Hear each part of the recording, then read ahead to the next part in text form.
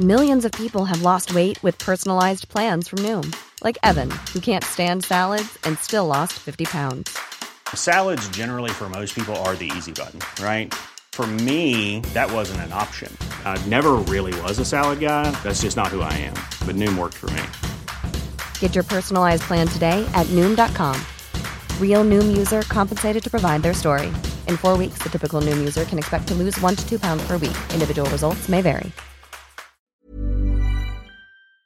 So, Guy, Nick Mason's Saucerful of Secrets, of which we are 2/5, right? We're going back out on the road in the summer across the UK. We are. It's all of June, so brace yourself. What's it called? It's called the Set the Controls Tour. What a brilliant name.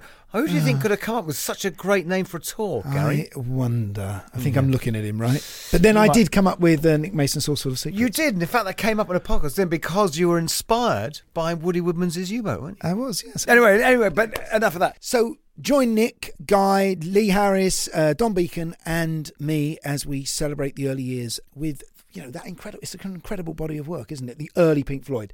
It goes up to just before Dark Side of the Moon. Goes up to 1972, with all the film soundtracks, all the Sid stuff you've never heard, stuff that no one's ever heard, frankly. Obviously. Echoes is the big sort of, what is that? What would you call it? Magnum opus. Yeah, I love a Magnum, don't you? Yeah, I never met Magnum. Anyway, tickets are on sale now and you can buy yours at myticket.co.uk. And Kilimanjaro Live presents Nick Mason's Saucerful of Secrets, the Set the Control Tour. Morning. Hello, Guy. How are we? So, Toyah, yeah. Yes, Toyah. Busy girl. Long time busy girl. I know. Started off as an actor, National Theatre, movies, into art music, really. I mean, I think that's what you listen back to some of those early singles, that's total art house music, isn't it? Yeah. The funny thing is she couldn't have been more punk when you look at how involved she was with the films and everything like that. But actually managing to be at the National Theatre at the same time. And then married to one of the great art guitarists, Robert Fripp. You want to say the word. You want to say the word, don't you? The prog. Yeah. Who keeps his lark's tongues in aspic. Exactly. If that's true, in the fridge. And have become the most unlikely YouTube star through lockdown. Unbelievable. I mean, they've really come out, haven't they? These incredibly funny, arty interpretations of pop songs. Yeah. I think probably very good for Robert to let his hair down like that. Well, having watched a few of them recently, I do feel slightly underdressed. Yeah, exactly. Let's see what she might be wearing. Welcome to the Rock-on-Tours. Okay, guys, I'm ready. This was great, guys. It's so great to talk to two guys that have done this. Well, it's a big tune for sure. I actually wrote that originally for Tina Turner. Of course, I had gone and found Joni Mitchell down in Florida and brought her back. What people forget about Bowie is that he was such a kind man. Remember me? I'm in a band now. It's called Roxy Music. You know this thing about the 10,000 hours of experience? Oh, yeah. Get good at something. When we recorded Arnold Lane, we'd done about 50 hours. The Rock-on-Tours podcast with Gary Kemp and Guy Pratt. Hello. Oh, hello. I went to the wrong meeting. Really? And who was there? Nobody. And I was panicking. Oh, wait, I'm here. Hello. I was panicking. Hello, Karen. Oh, my God, you look fabulous. Oh, sorry, I've been filming already. Oh, my God, it's 10 o'clock in the morning. You've clearly come from the future or space or somewhere to give us some great advice and save the world. Stay in bed and don't wait for me. I love the fact that so you popped into someone else's Zoom and... looking like this. Yeah, I mean, straight out of sort of Doctor Who, yeah. I'll tell you what it is. It's Moonbase, UFO. Space 1999. Oh, Space 1999, yes. Well, yeah. So I'm so sorry I'm late. I've been frantically going to every Zoom meeting I have today, going, are you Gary Kemp? And it's like, shut off. God, you've aged. That sounds like... It's like, what are you talking about, woman? Yeah. And on half of them, that was actually the code word to get in. Yeah, are you Gary Kemp? You are so busy, aren't you? You've kept yourself so busy. That's the thing. I mean, you know, lockdown was you've had a good war, as people used to say. Actually, yeah, definitely it's been a great year. And I don't know about you, Gary, but I've been able to think. You know, when you're traveling the whole time, you cannot actually gather your thoughts at any time. And this year, I've done a fabulous album, which is out in August, and just managed to get my head together. The world has also seen a very different side of your husband. What I love about that's the husband I married. Right. And he's a great fan of my physicality, let's say. And he was very, very resistant to the whole idea about a year ago, until we started to get responses from around the world. Hang on, just stop. So when you said he was resistant to the idea, so I'm envisaging him sitting in some sort of arty studio with all his equipment set up, and you're going, come on, we need to get on social media, dress in the weirdest stuff and do cover versions. I'll tell you how it started. Yes, it wasn't quite like that, because we're very normal people and we don't really have grandiose studios. We go to other people's studios. I sent out a 30-second link of me teaching him to jive.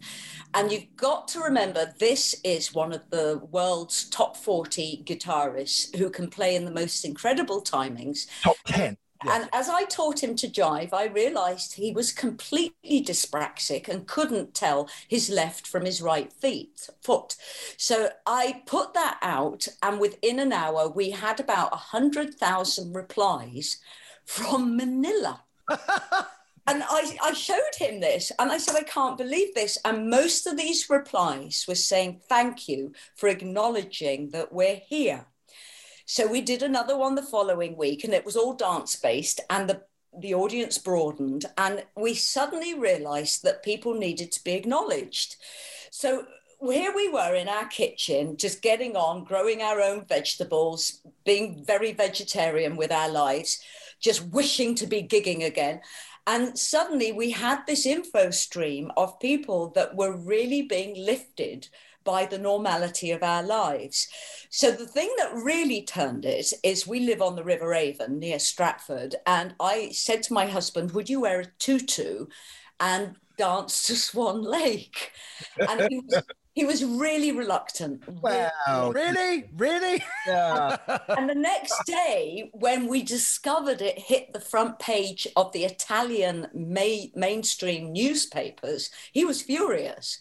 But he was more furious at the response. And the response from the critics was, how dare you behave like this in your mansion when people are suffering? So we published the land plan of where we live, which proves that we're on a high street with a chemist one side and a bank the other. And we said, could you explain where the mansion is, please? We're normal people. Suddenly Italian drones are flying over your house, right? You know, well, we haven't had that yet. But I think our normality and the creative ideas has been a winning kind of recipe. And my husband has now completely embraced it. He's a different man. And I like to think that I've helped him rediscover who he was when he was about 16, 17. There is a level of artiness about what you do. There's an irony. There's a creative thing that is, it's witty, but it's clever at the same time. And it sort of suits who you were right from the start, doesn't it? Doing your theatre and that punk that you were growing up. I don't think I could be anything different. I don't think there's any kind of female refinement in me whatsoever. This is who and what I am. We discovered today that our last video has now it's got a ban on it. It's got a parental care on it. And we've been having huge discussions of where we overtip the mark. Is that because you're pretty much naked in it, Toyah? Well, actually, I am wearing a top. Are you? Because I looked at it last night. That's what it is. I think that's just body paint. It's both. And we've had this massive discussion today that people have the right to complain, and we respect that. But part of me really loves that I turned 63 in 3 days' time. Part of me really loves the fact that at 63, I've done that. You're still doing it. You're still turning suburbia upside down. Because the fact that you were doing all that at the same time, and the idea that you were doing national theatre and being so punk. So, I mean, there's something, and this is only from Wikipedia, it's not deep research, but that you lived in a warehouse where you slept in a second-hand French coffin. I mean, that is the most punk thing I've ever heard in my life. It was very punk, but you've got to remember Iggy Pop rehearsed in my warehouse. Steve Strange held parties that went on for 4 days. Toyah, I played in your warehouse. Spandau Ballet did their 3rd gig in that warehouse. I know, and I didn't want to bring it up in case you had any kind of feeling of regret about it. But yes, the warehouse was just... What can you regret? What would you regret? Is there anything specific? No. I'll tell you my story in a bit. Go on, Toyah. Okay, this warehouse was huge. It was the size, about half the size of a football pitch, and it didn't have a bathroom. It had one toilet. I mean, that was it. And we would have about 1,000 people in there at any one time. It was not glamorous at all. And yes, I had a fiberglass coffin that was used by ambulances, because opposite the warehouse was a morgue and a funeral director. And I have admitted since that we built most of the warehouse from climbing over the wall of this particular funeral director and stealing the wood for the coffins. And they were lovely people. They became great friends, but I don't think they knew the extent of how much wood we took from them. And they gave me an unused coffin that became my bed. How did you end up? Where is this warehouse? Where was It's gone now. There was protest. Battersea, wasn't it? Battersea. It was part of the Queenstown Road railway warehouses, and there was protests when they took it down for development that this was the mayhem, where Iggy Pop rehearsed The Passenger, John Cale rehearsed there. I mean, Hazel O'Connor formulated the music to Breaking Glass there. So there were protests when they took the warehouse down. Just go back a bit. How did you end up having a warehouse?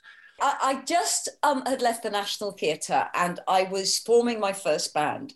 And I just met a wonderful man called, I think he was called Keith Hudson. I'm very bad on surnames. And he traced the warehouse and he got me involved. We were creating it as an art centre. And Eve, Adam Ant's kind of secret wife, was living with us as well. And a wonderful NME journalist. And we were a lovely, lovely group of people who very quickly attracted the kind of art scene that didn't want censorship and didn't want council censorship on the amount of people that could go into a building. We were completely underground. And when Iggy Pop rehearsed the Stooges, or whatever his band was at that time, in our warehouse, no one could find where the noise was coming from because no one knew the existence of the warehouse. They couldn't locate it. So Battersea, for about 2 months, all you could hear was Iggy Pop rehearsing for his tour, and no one could locate where the sound was coming from. But isn't that around the time that Bowie was working with him? So yeah, Bowie was there. He played keyboard. So did he come down to the studio?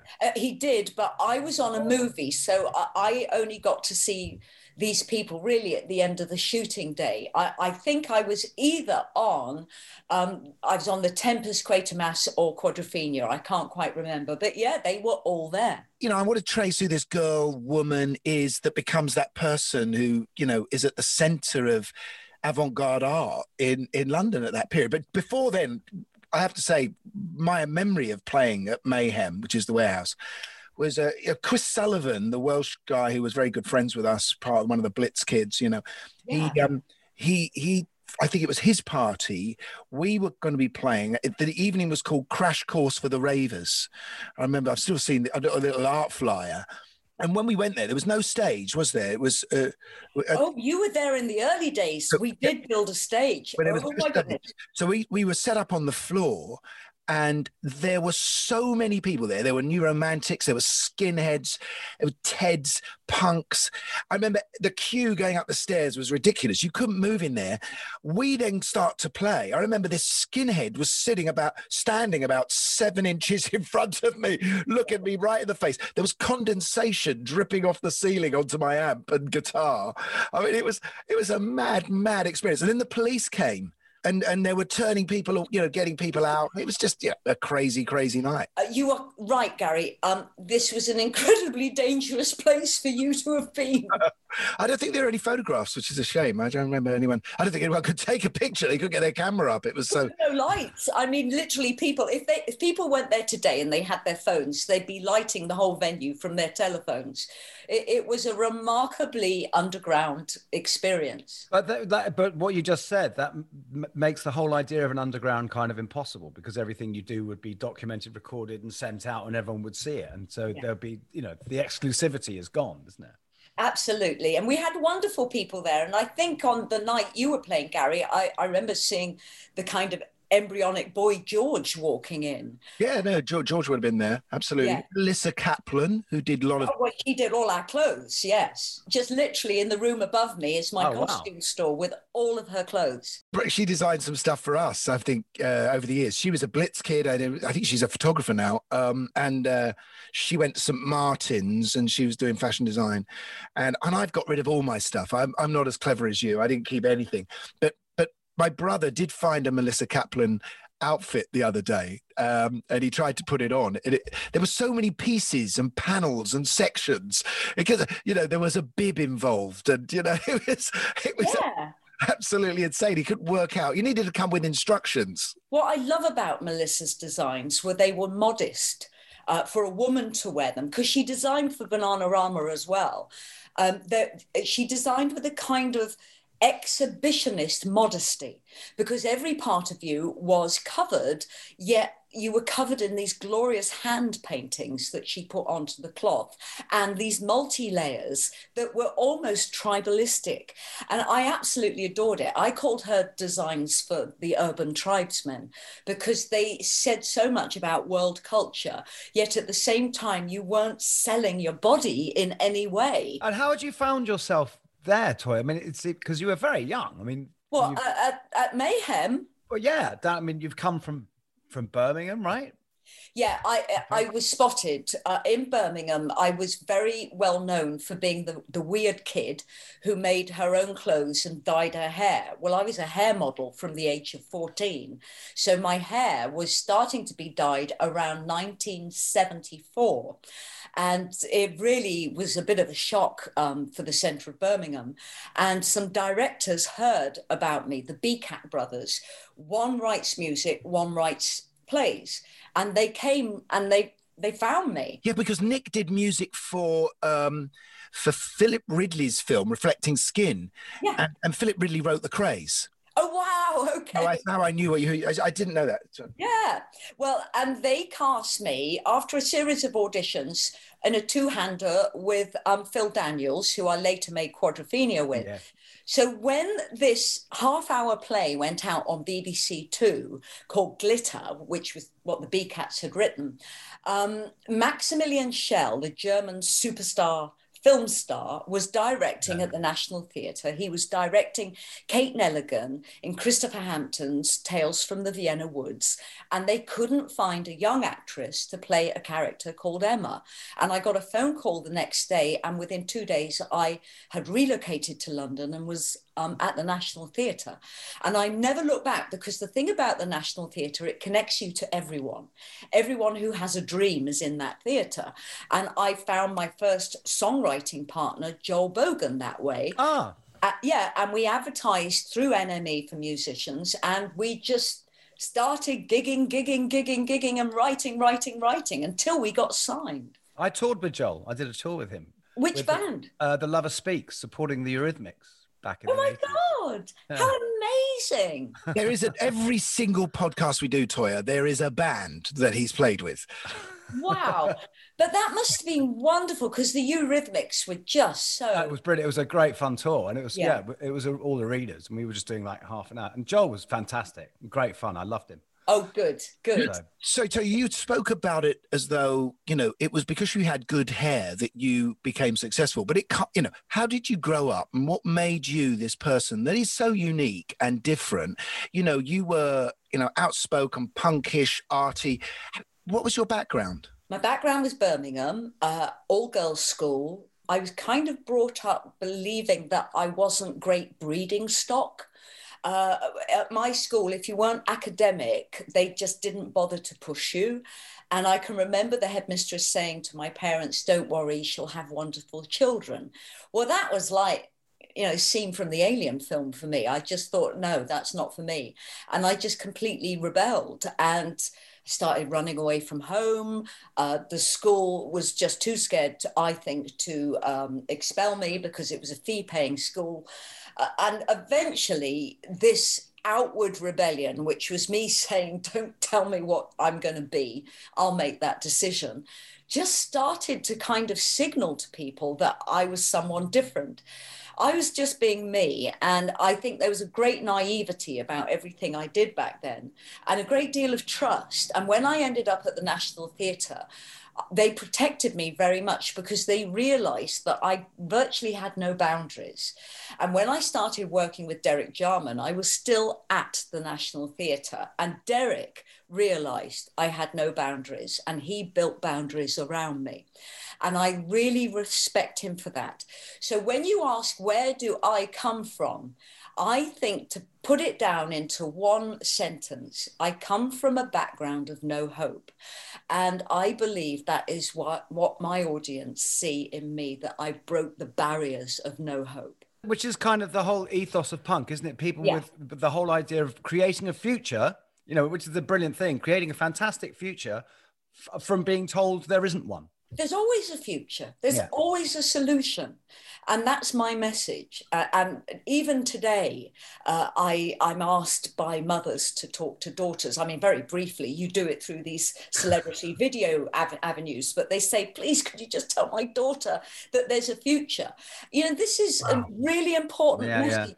Nothing is defined. Everything is fluid, and you can solve problems. And I think, you know, life is about problem solving, about finding the path you want to take. Your mother was a dancer, wasn't she? My mother, staggeringly beautiful woman. And we just shot a video where I'm holding a picture of her, and the video is for a song on the new album, which is about grief. Believe it or not, it's a dance song. And she was so breathtakingly beautiful, and was a dancer from the age of 12. She got her first stage reviews at 12, and she was living through World War II. She was very traumatized by it, and she was touring from 12 till she met my father at the age of 18. And she was opening for Max Wall. Wow. Fantastic. We love Max. We love it. And my father, when he met her, could never get close to her because my mother had a chaperone. Well, I've since found out why my mother was chaperoned. Ancestry.com contacted me last Christmas, and they asked to meet me face to face. And they had to meet me because now lots of newspaper clippings are available for the mass public to discover anything in their history. And they discovered something that they felt I needed to be in a room with counsellors before I found out. Whoa. And I didn't get on with my mum. We fought like cat and mouse. We were chalk and cheese. And they sat me down and they told me what happened to my mother. And I went home and wrote this song. My mother experienced something no human being should ever experience. And it's beyond abuse. It's beyond. And I'm not allowed to talk about it because contractually there's going to be a documentary about it. And all the pieces fell together on December the 3rd last year when Ancestry told me what happened to her. And basically she witnessed something, and because of her age, she could not be the witness, and it saved a murderer's life. And it destroyed her. It utterly destroyed her. And she never returned from this experience. And in turn, she psychologically really tried to destroy me. And she was a remarkable woman. And when my father died, I found her in the house cleaning when the ambulance took him to A&E. And I said, Mum, this is going to be your last moment to see Dad. And I forced her into the car and took her to the resuscitation room. You know, and I saw my mother become who she was supposed to be in that moment because she resisted it for the whole of her life. And I had 2 years with her before she died, and she became the most remarkable human being I've ever known in that 2 years. And you could see her life, the timing of her life, accelerating into that moment, and she caught up with herself and became who she should be. And I feel kind of rested in my being that when she passed, she was able to move on. But when I found out this story, I phoned the whole remaining family and I said, you're not going to believe this. This is utterly unbelievable. And suddenly my brothers, sisters and nephew understood why this woman was the most destructive force in our lives. This must have been extraordinary for you, because if you said you grew up not liking having a very difficult relationship with your mum, that made you the woman that you have been for years and years and years. And definitely. And does that now make you look back and think, if I'd known the truth, I may have gone on a very different path? Yeah, absolutely. My mother needed therapy. She needed love, support, to be heard, to be seen. And she needed help. And none of us saw that. None of us saw that. Wow. Yeah. Let's just go back into your theatre world, because you work with Phil Daniels, who's a good mate of mine, and that's how I grew up. I went to Anna Scher. Phil, wow. The first band I was ever in was with Phil Daniels. In fact, there's a clip out on YouTube of me and Phil singing when we're like 15 years old on a program called You Must Be Joking. Yeah. Did you always play a pub called The Green Man? Oh, my word, yes. Now, where was that? Yes. There we go. No, well, this is later. Phil was in a band called Renoir, which I wasn't in, and played the Old Red Lion. Sorry, Guy does his bass. I played bass for that band, and I did actually get asked to join the Cross, Phil Daniels' band. But, so don't worry, which I actually wasn't interested in. So, you carry on. No, I mean, Phil was really important part of my life, introducing me to certain bands and music. And then, the very early days, people like Peter Hugo Daly, who was, the first time I ever jammed in a room was with Phil and Peter, and, when I was about 12 or whatever it was. How wonderful. I went to Anna Scher, and I could have gone off and just become an actor. I remember leaving at 16 and saying to Anna, no, I want to go into music. That's going to be my thing. But I suppose we have to get into how you ended up in Quadrophenia, because that, that's that. I will try and abbreviate it. It's quite. You don't have to abbreviate anything, does she, Guy? Yeah, no, absolutely not. Please. Okay. Well, Frank Rodham, the director, who up until the point of Quadrophenia had made award-winning documentaries, was brought in by the Who's management to take Bill Kerbish's script, which Kerbish wrote from Peter Townsend's Quadrophenia, as the story of Bill's life, and brought Frank Rodham in to put it onto camera. And it's a nitty-gritty story. It's fabulous. And Frank Rodham wanted to direct Quadrophenia like a documentary, and I think he successfully did that. And Frank approached me to get Johnny Rotten, John Lydon of Sex Pistols, through a screen test at Shepperton Studios. So I met up with Johnny Rotten, and we rehearsed 2 scenes. In the screen tests, I was playing Steph, and Johnny Rotten was playing what was to become Jimmy, Phil Daniels' role. I never knew that. Did you know that guy, that Johnny Rotten? I knew that I knew he'd been approached. I didn't know how far it had got. Yes. Yeah. And Johnny Rotten was absolutely breathtakingly great. I loved working with him. He was a charming gentleman.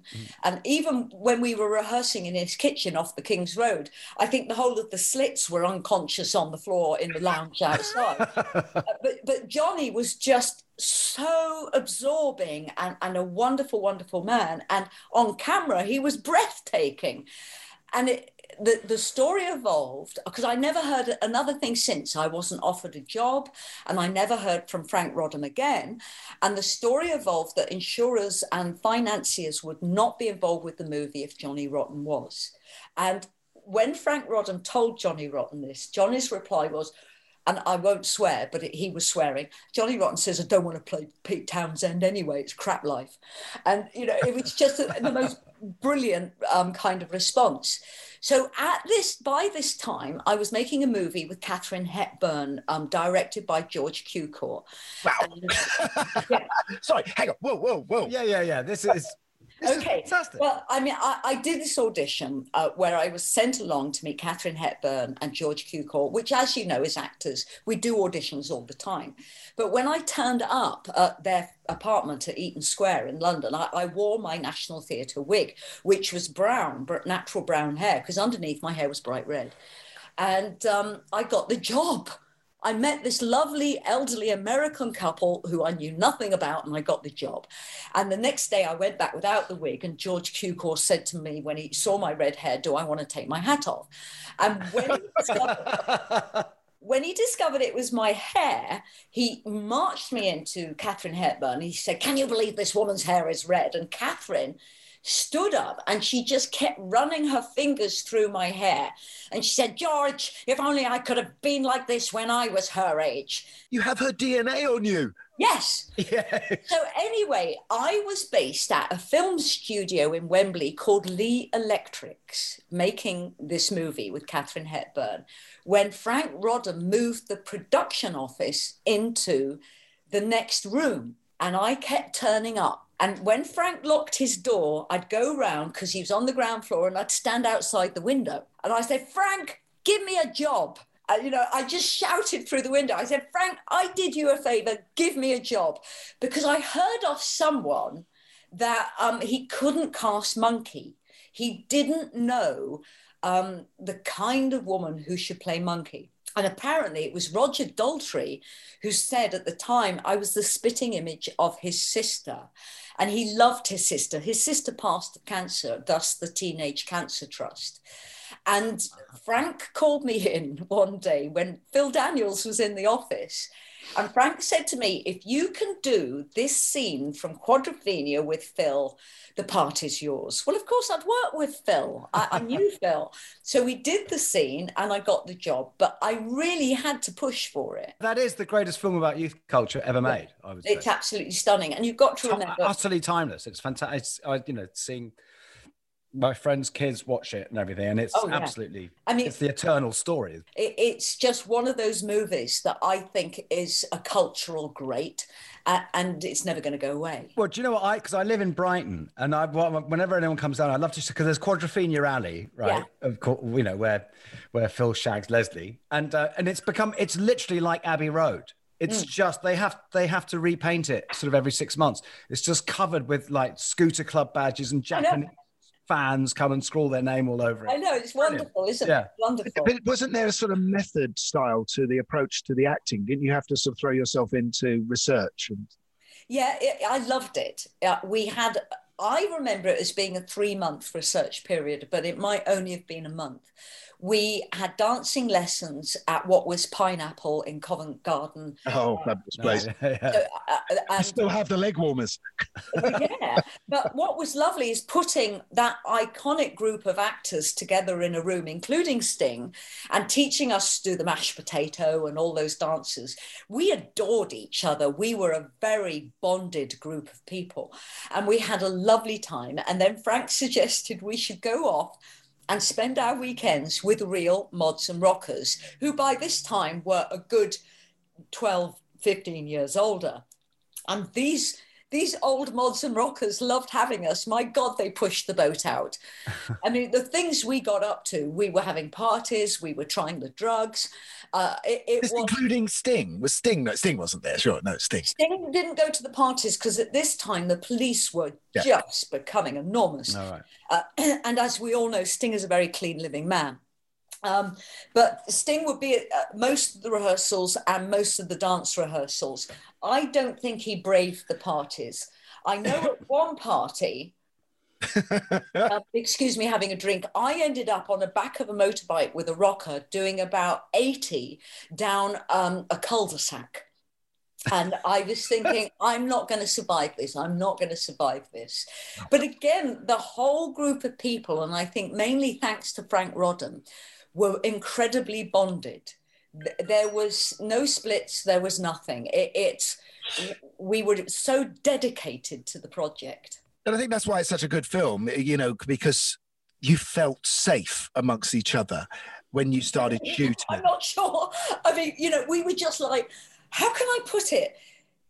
There was a slight hedonism about us. But also, can I just say, so my first ever band was this band called Speedball. They were from Southend, even though I'm a Londoner. And they were a mod revival band. And it was this whole mod revival scene, which was a complete cul-de-sac. And I'm annoyed. I should have been down Blitz with him.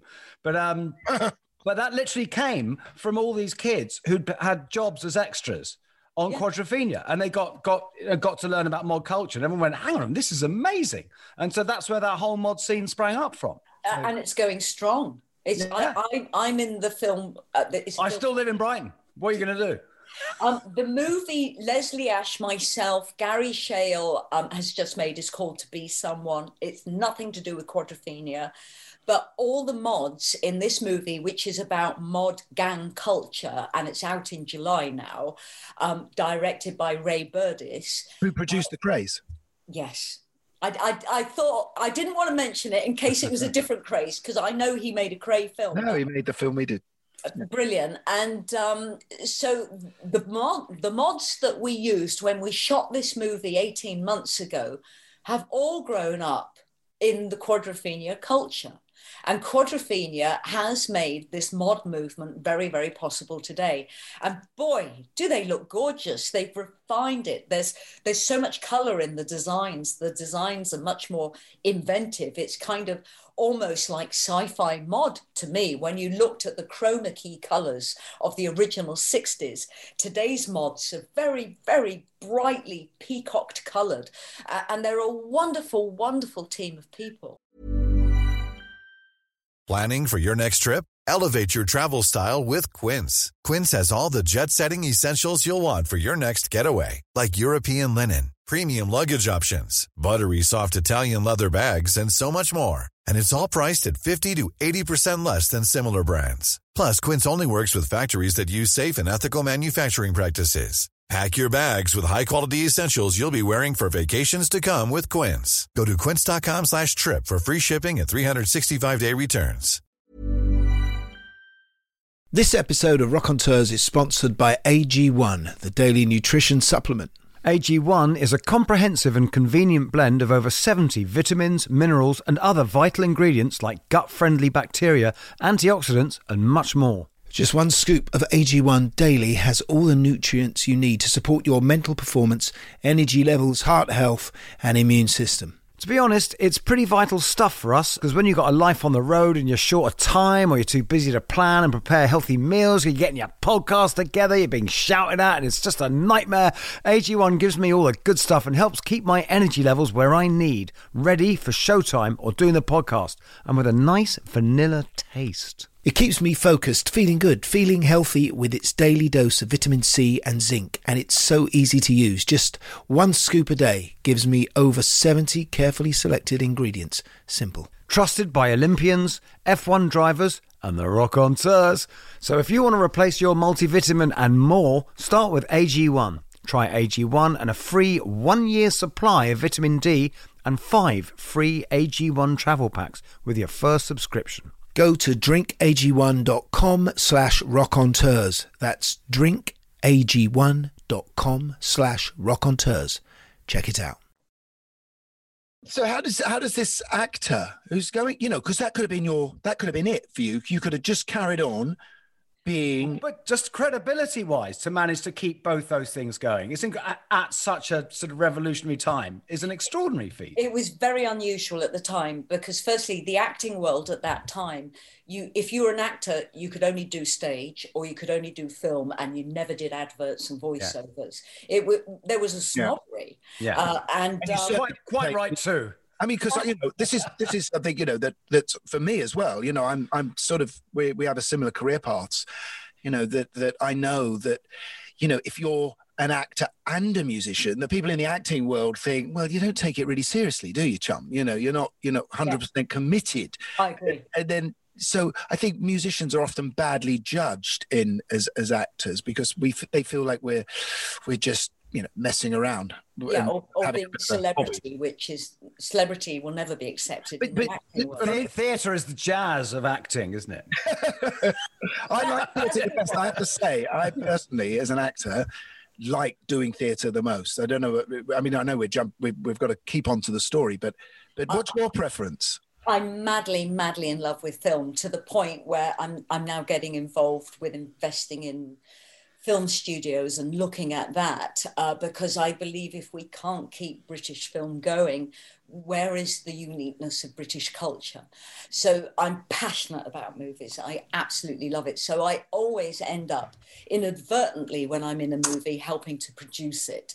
And I do that for free because I want this baby to live and have a life.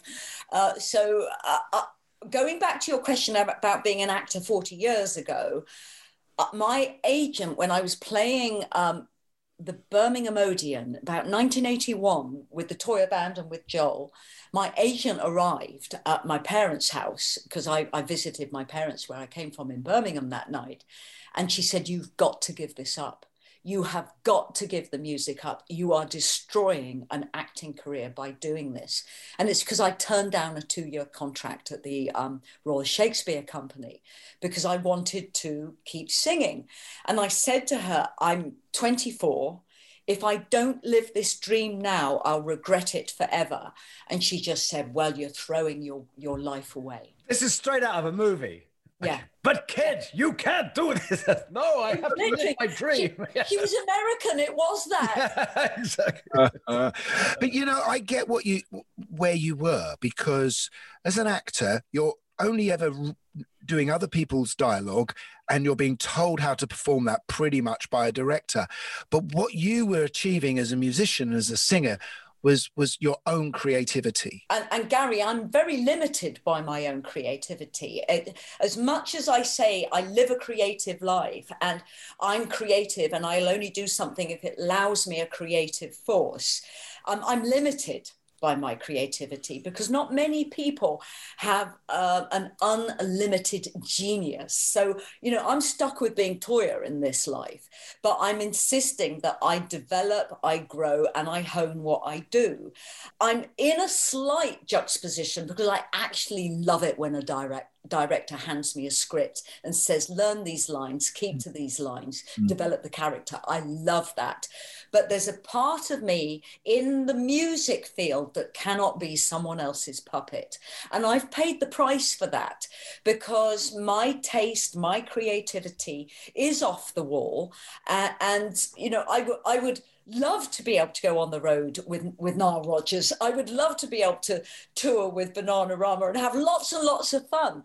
But I've built the path that I'm on, and it's a quirky path, and I accept that and I live with it. But I've limited myself, ironically, by being determined with my own creativity, because creativity is not something that is available to everyone in an equal quality.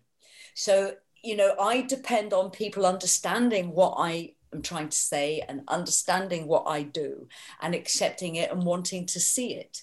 There is limitations in that. That's why it's very interesting, Toyah, that because what you do have is a rare thing, because naming no names, what is interesting is there's a lot of great musical artists who try to act who are terrible, for the simple reason that they... How dare you? Yeah, naming no names. No, obviously not. I wouldn't be saying it, would I? But no, because the idea of taking direction and saying someone else's lines, they can't do it. You know, they have to create their own character. Oh, wow. I went to a very small stage school in Birmingham, and I just was taught a very strict discipline. And this was way before anyone knew who I was. I was 14. And, you know, the discipline was learn your lines, turn up on time, do what you're told. So I think this is why I did so well with Katharine Hepburn and George Cukor on the movie The Corners Green. George Cukor discovered James Dean, Marilyn Monroe, and directed Judy Garland in A Star is Born. So the 3 rules: turn up on time, know your lines, and do what you're told. Yeah. So I had that ingrained in me. And Anna Scherz was, you know, there's 2 Ps, you know, punctuality, professionalism. That's what you do. You cannot get that out of your system. And if you're making a movie, anything that loses time costs money. And I think I've always appreciated that. And I've just absolutely adored the kind of traveling circus nature of making a movie, because the pivot, the anchor point that you pivot around is that script, and you just honor it. It's the same family thing as a tour, though, isn't it? as being in a band. I find touring quite stressful, partly because as a singer, you're using your voice so much. You're doing the press, you're meeting the fans, you're doing the show. And 40 years ago, there were amps on stage, which you had to raise your voice over.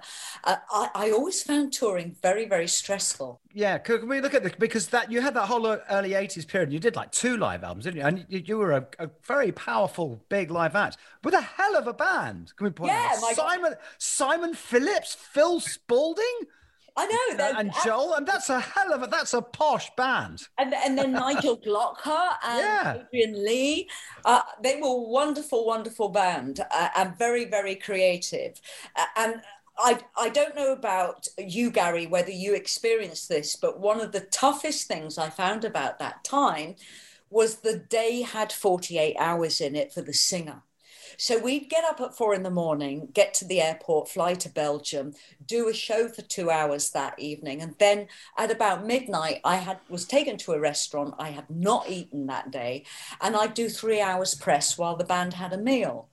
I mean, how you kept your voice throughout all of that, because it's so nerve-wracking. I'm really interested in how that music developed, though, because what you were doing, when I walked down into the Blitz in 1978 or whatever it was, Billy's Blitz, and Rusty Egan's playing this German synthesized music, it was quite a shock for me. I'd never heard that stuff before. But you listen back to what you're doing, and there's obviously elements of Susie that's in there, and that's sort of what ended up going to be sort of goth rock, Joy Division. But you're using a lot of synthesizers as well.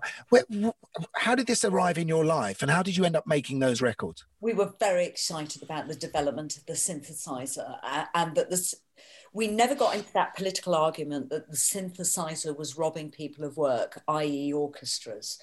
We loved the technology. We loved the escapism of the sound. So who were you listening to? Kraftwerk. Yeah, right. Kraftwerk, Devo, but also we were listening to Pere Ubu, industrial rock. Our influences were very, very broad. Early Human League, Martin Ware, I mean, just absolutely astonishing. Julian Cope, astonishing. And then you've got Orchestral Maneuvers in the Dark broke new territory as well. We loved the synthesizer, and I loved how the synthesizer embraced the voice. It kind of hugged the voice for me more than guitar did. But you were ahead of the game, weren't you, with the synthesizer? You were doing it before anyone was. I like to think so, and I like to think, I was ahead of even when Joel and I wrote, and when we put our teams together, we weren't really listening to the people you think we'd be listening to. I never for one moment thought that and I mean this respectfully, was inspired by Susie Sue, other than, it was rare to have a woman around because there were very few women around then. When we wrote in a bubble, and we tried to be completely original and certainly never to plagiarize or steal. There was utter respect for the uniqueness of what we did, was a respect for other artists as well. We loved experimentation, and we certainly adored, the new evolving culture of the keyboard. Also, the way you looked and danced, this was something, obviously you knew Melissa, you were hanging out with that lot, but I remember your first appearances on Top of the Pops, and you just had this extraordinary angular presentation, didn't you? I know. Well, that was very, very, yeah. I mean, Melissa Kaplan, everything she did was, had little right angles in it. It was angular. Ironically, the first time I was on Top of the Pops, Melissa didn't get the costume to me on time, and I ended up wearing a Willie Brown dress. Oh, modern classic. Yeah. At the time, Willie was designing for David Bowie. We wore a lot of that stuff, yeah.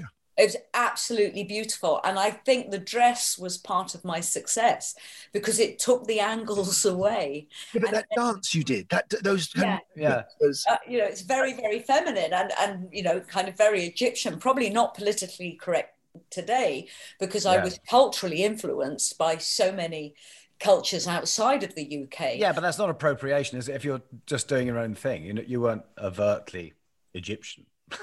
No. But there was an awful lot of hieroglyphics on my costumes.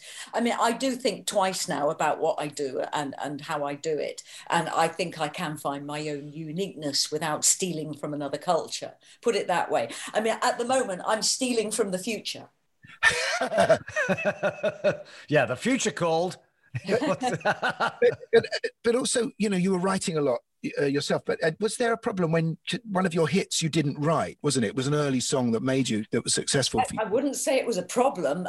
When it was presented to me, it was written by Keith Hale from the band Blood Donor, who were a synthesizer band, who were very key in the development of the Toyah sound and the Toyah band. And Keith had a song called It's a Mystery, which was effectively about 12 minutes long, with something like a 4 to 11-minute intro. I mean, it was all intro. And the record company said, could we turn this into a single? They liked it. And Keith and I went into the studio with Nick Tauber, I believe, and we turned it into the ABC format of writing. So that's verse, bridge, chorus. I wrote the second verse lyrics. And I really did feel that after having this 3-year career of being a very strong, bombastic female in the music industry, one that never showed any weakness and never showed a kind of flirtatious femininity, that I was actually putting the last nail in the coffin of my singing career.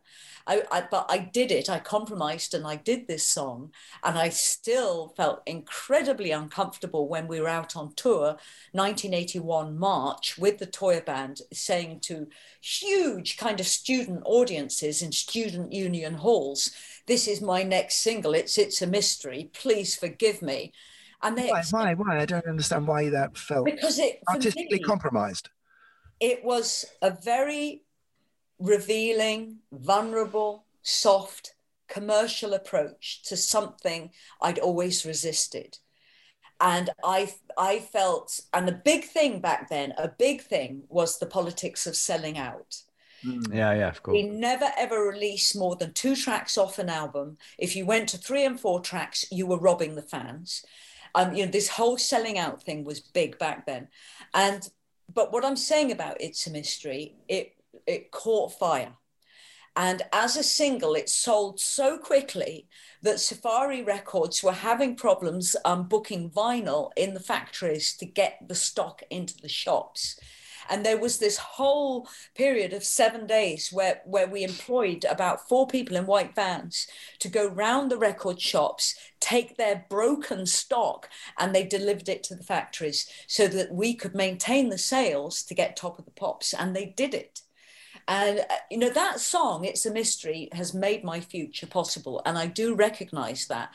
The only problem that I have with it is that I'm not recognized as having written on it. So I don't really earn from it. And I just, you know, feel that my creativity and my contribution to it needs to be acknowledged. But I accept that. We live in a world where these things happen, and we live in a world where artists claim writing credits and they haven't written anything. Yeah. So, you know, I do appreciate that. Change a word, take a third. I'd never heard that before. No, I haven't either. But it's an LA thing. But I suppose then the next question is, you know, did you feel always slightly compromised that did you ever let that person who just wanted to be the pure artist behind, did you let that person go? No, I didn't. I don't think I did. I think I fought it all the way. And perhaps if I did let it go, I'd have had a different career path.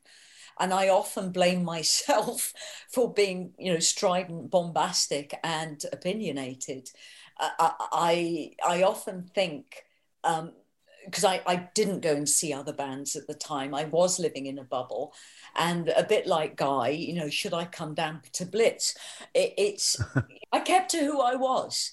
But I think now, 40 years on, that is now working in my favor. Well, you've never stopped, have you? I mean, I don't know if this was it a plan, or is everything, because it has never started. It's been a wonderful natural progression for you. You now present, you do act, you do, you know. You're everywhere. And does that just happen to you? Is it because you're this sort of you're just naturally moving forward? I mainly do films, movies now, and I've got a new album called Posh Pop coming out, which I've written with my long-term songwriting partner, Simon Darlow. And this has come from the success of In the Court of the Crimson Queen that charted everywhere 2 years ago. And brilliant title, by the way. Yeah. Posh Pop. We get it. It's me, Simon Darlow. My husband's playing on it as a session musician, not as a writer. And we're calling him Bobby Wilcox on it.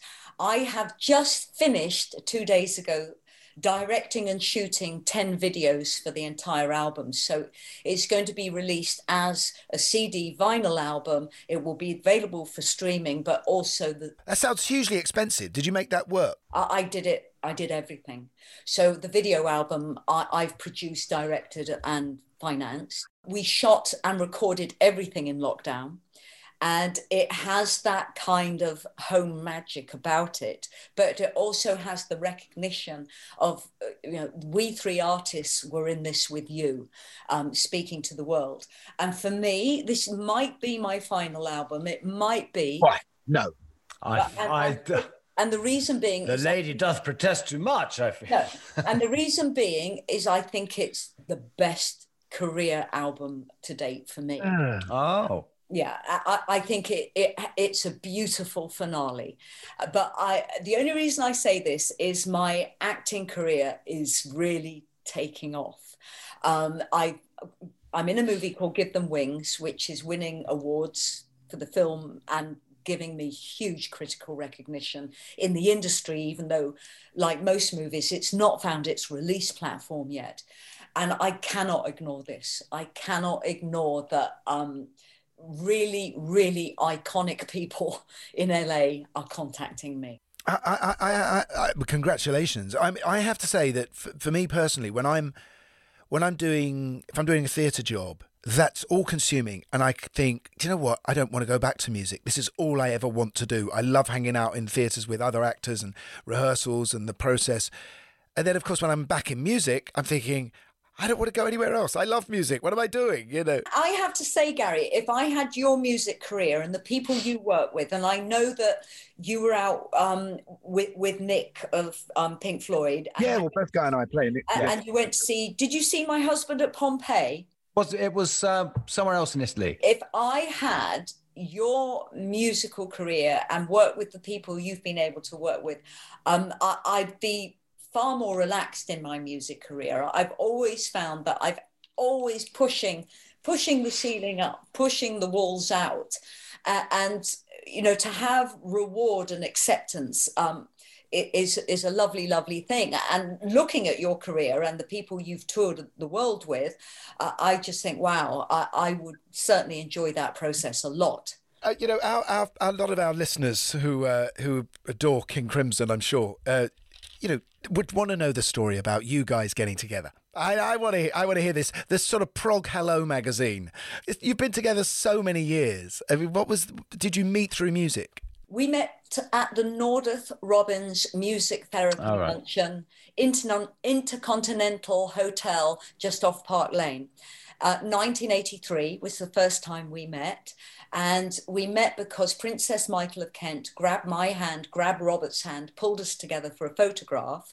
What I didn't know was that photograph the next day appeared in the Daily Express, and they'd edited Robert out of the photograph. And it was just me and Princess Michael of Kent with Robert's hand holding a champagne glass in the photo. That photo was on my kitchen wall for another 3 years till I met Robert again at the Nordoff Robbins, and Robert asked me to do a charity album for a children's school in Washington. And I said yes, and we were there for a week making the album, and he proposed to me. He said, I know you're my wife. I've been dreaming. He said, I've been dreaming about this for 3 weeks. I know you're my wife. Will you marry me? I said, well, can I get to know you? And, we spent 9 months of courtship, and then we got married. We've been together for 35 years. But he is a legend. Congratulations. Yeah. Did he propose you? He wrote you an 18-hour Frippertronics loop soundscape to... Well, actually, that's what they went down the aisle to. It was had to walk very slowly. Actually, I think he did do that. He did. Yeah. We imagine you live an extraordinarily sort of creative, arty existence in your house. I wish. In your mansion. Yeah. but I mean, is he always practicing? Is he always in his? I mean, the problem is if you write music that's in 18/7 timing, you have to practice every day.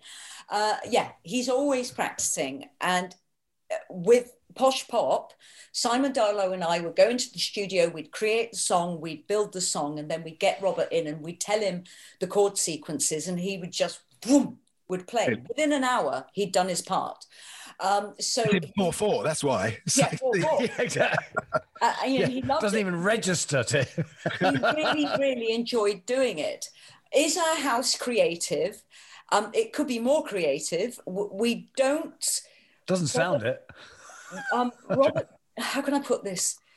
You can't put Robert in a pub for a happy time. You can't do that to him. Right. People have to come to us, have a nice one-on-one meal, and then go. He's a very solitary creature. So I think the astonishing thing about lockdown is he's come out of that shell a bit more. But I have to... Everyone is now like him. Yeah. Yes. But I do have to manage his life. It's been so great talking to you. Really brilliant. This has been absolutely I'm so glad fantastic. I found you. You know, I was thinking, who am I supposed to be with at 10 o'clock today? I mean, that my world is so mad. I got a call at 1 a.m. the night before saying you start gigging in 7 days. And I'd been up all night organising the band and the gigs and the travel, thinking, oh my God, I thought I wasn't going to gig this year. Hang on, we have to finish. So you do the management as well? I do everything. But what gigs, where and how? Yeah. Okay, I was told that all contracts booked so far this year could not be honoured till the 21st of June. So about 20 hours ago, 1 a.m, I start getting text. Your gigs are on. I said, what? And they said, everything you've moved to 2022 is now back on. And I'm up all night with the band going, how do we get to the Isle of Wight? How do we fly here? And the thing is, the gigs are on and we cannot book any tickets for travel. I can't get to Scotland. I can't get my band to Scotland. So they honoured with social distancing, is that what you mean? Until I think, the inside venues were given the go-ahead that we could go into venues, into enclosed venues with COVID representation, COVID ruling, and we can protocols. Do gigs. So this is me 20 hours ago at 1 a.m. and my band, we're going, we can't get the Isle of Wight ferry. It's fully booked. How are we going to get to the next gig? I couldn't get flights to Scotland because none exist. It's like this huge mess, this chaos. Of how are we going to get there? We need to honour contracts. So it's it seems a bit unfair being asked to honour a contract if it's not if okay, the gig's there, but everything between you and the gig isn't. Well, I mean, Guy, these venues are desperate to. No, that's fair enough. You know, if they're open, they're going to close forever. So this is the artist's problem at the moment. Do you know, Toyah, this has been so inspiring for me to listen to your passion and enthusiasm, storytelling. I honestly, I'm filled with joy after this. Oh, thank you, because most people think I'm bloody mad. Well, that too. Well, that was absolutely delightful, wasn't it? Yeah, I'm so warmed with her enthusiasm and passion. I can tell. Your shoulder blades are overlapping at the back. What a power, what a force of nature.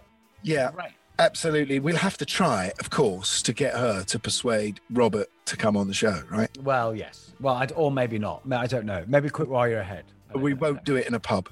It doesn't go. Much we know. No. Anyway, thank you so much for listening to another episode of Rock and Tours. We really enjoy doing this, so keep writing whatever you have to write on social media or underneath on the podcast platform to say how good we are. Absolutely. And just keep listening. Thanks to Ben. Thank you, Gary. And it's good night from me. And it's good night from everybody.